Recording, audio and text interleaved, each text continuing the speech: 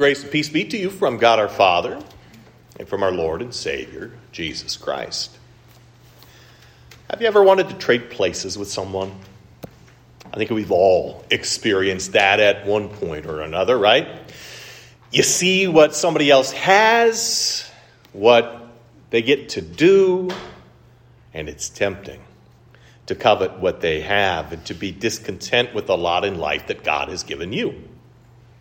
Maybe you covet what somebody has financially, and you think, if only.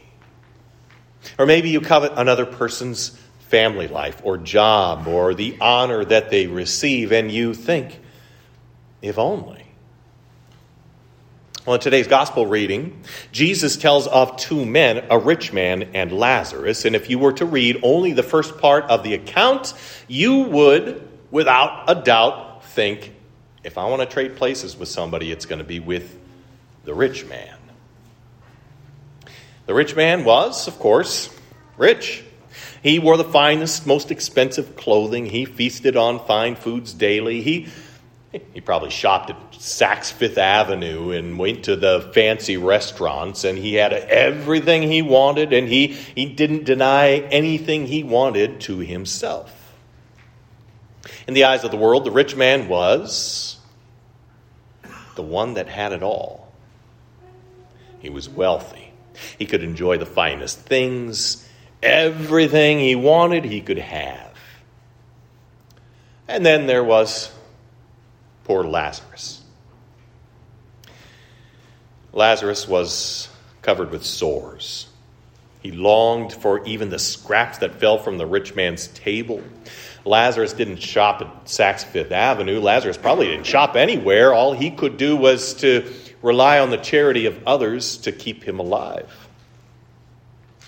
Lazarus was fiscally poor and physically in poor health.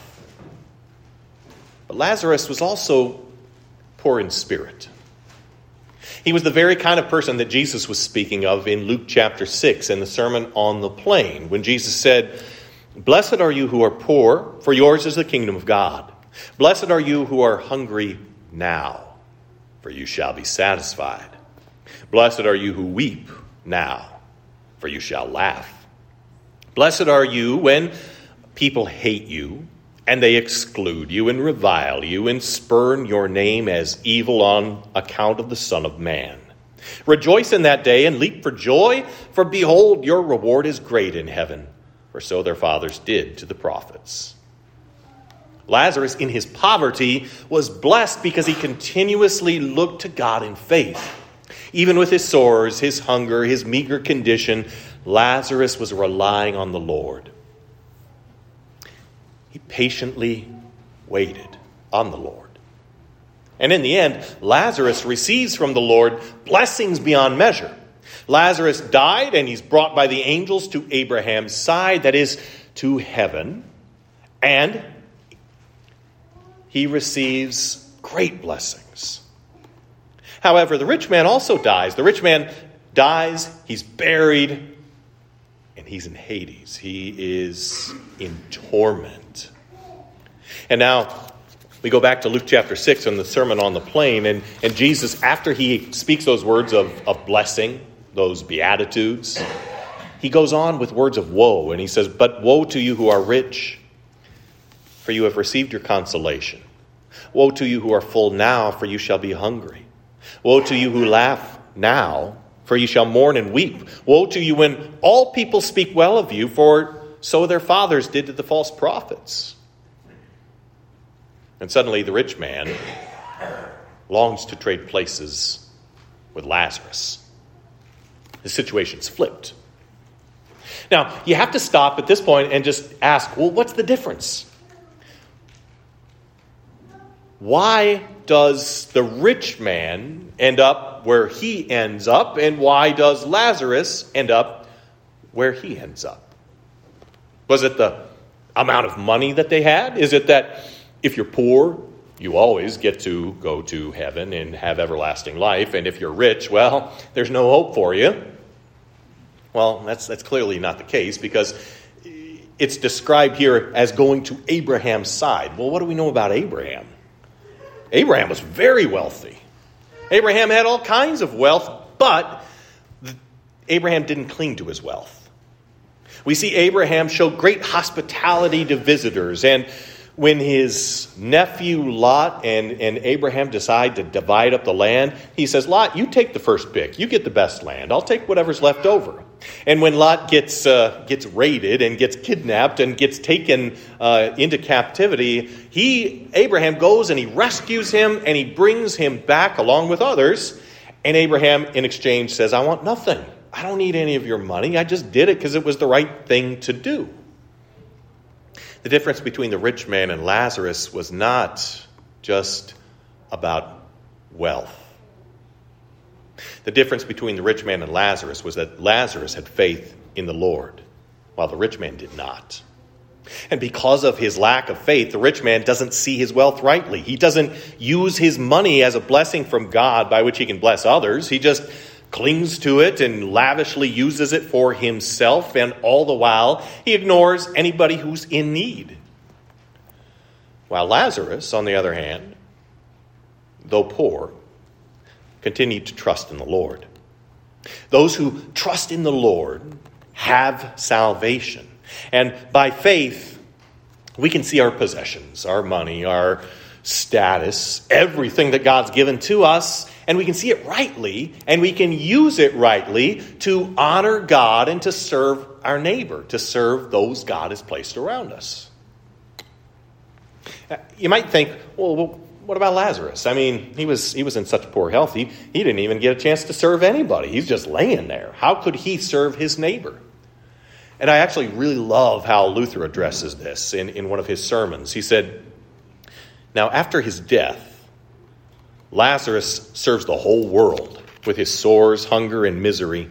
His bodily hunger feeds our spiritual hunger. His bodily nakedness clothes our spiritual nakedness.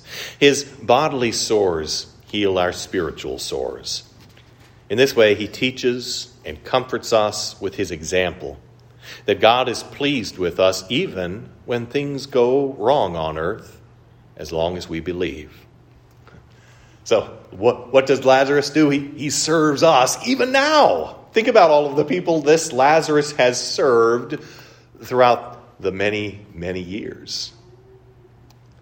Now, the rich man being in agony, he's pleading with Abraham. He wants Lazarus to come, dip his finger in water and bring it down and soothe him just a little bit. And when he finds out that's not a possibility, he then continues to plead for his brothers. He says, then I beg you, Father, send him to my father's house, for I have 5 brothers, that he may warn them, lest they also come down to this place of torment.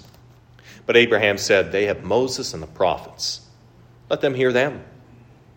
And he said, no, Father Abraham, but if someone goes to them from the dead, then they will repent.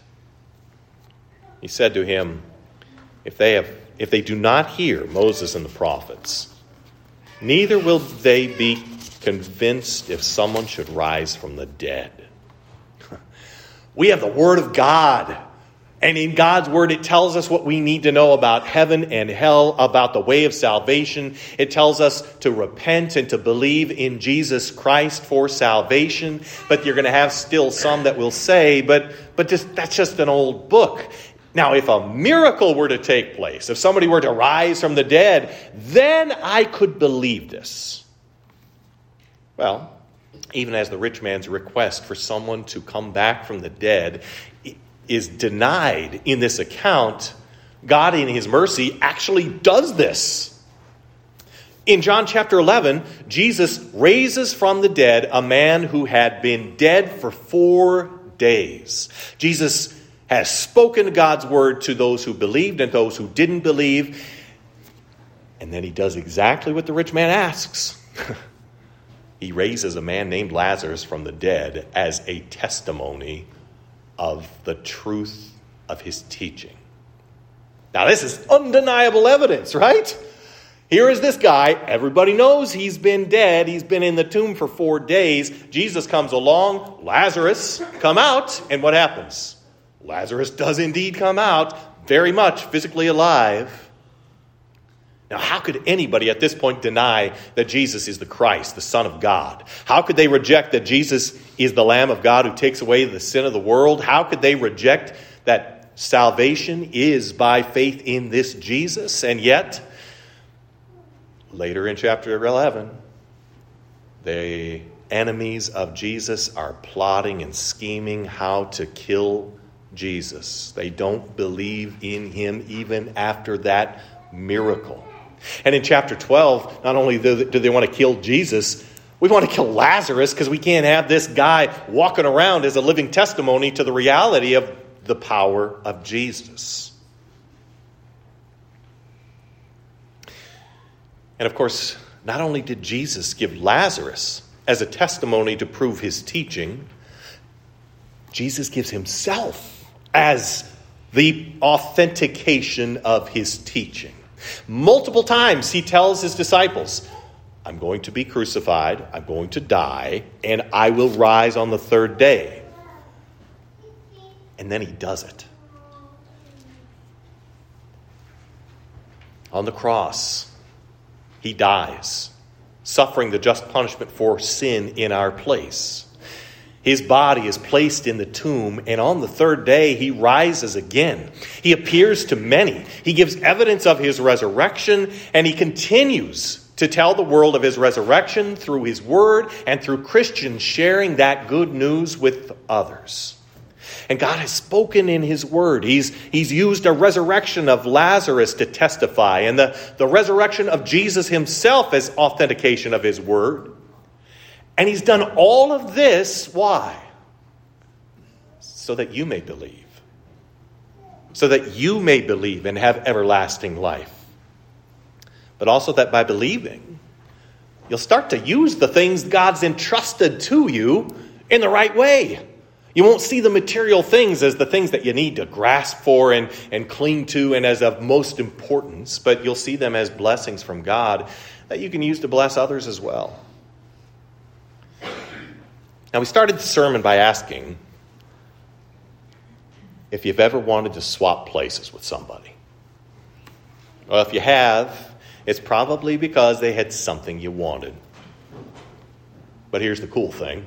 God in his love saw you in your desperate need, and he chose to swap places with you. What do we deserve for our sin? We already confessed that, right?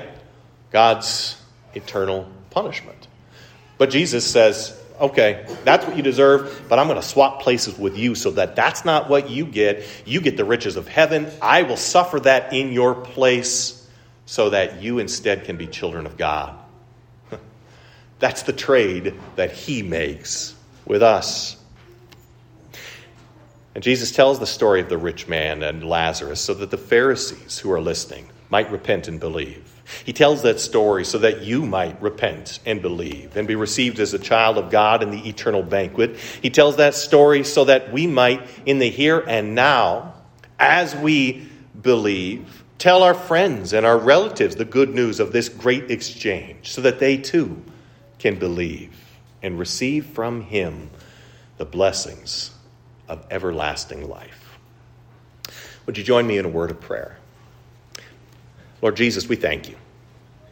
We thank you that you loved us so much that you were willing to come into this world to take our place as the Lamb of God who takes away the sins of the world, to give your life on the cross as the perfect once for all payment for sin, so that our sins can be forgiven and we can be made your children. We thank you that we can be rightly called children of God by faith in you, and that because of you, heaven is open to us.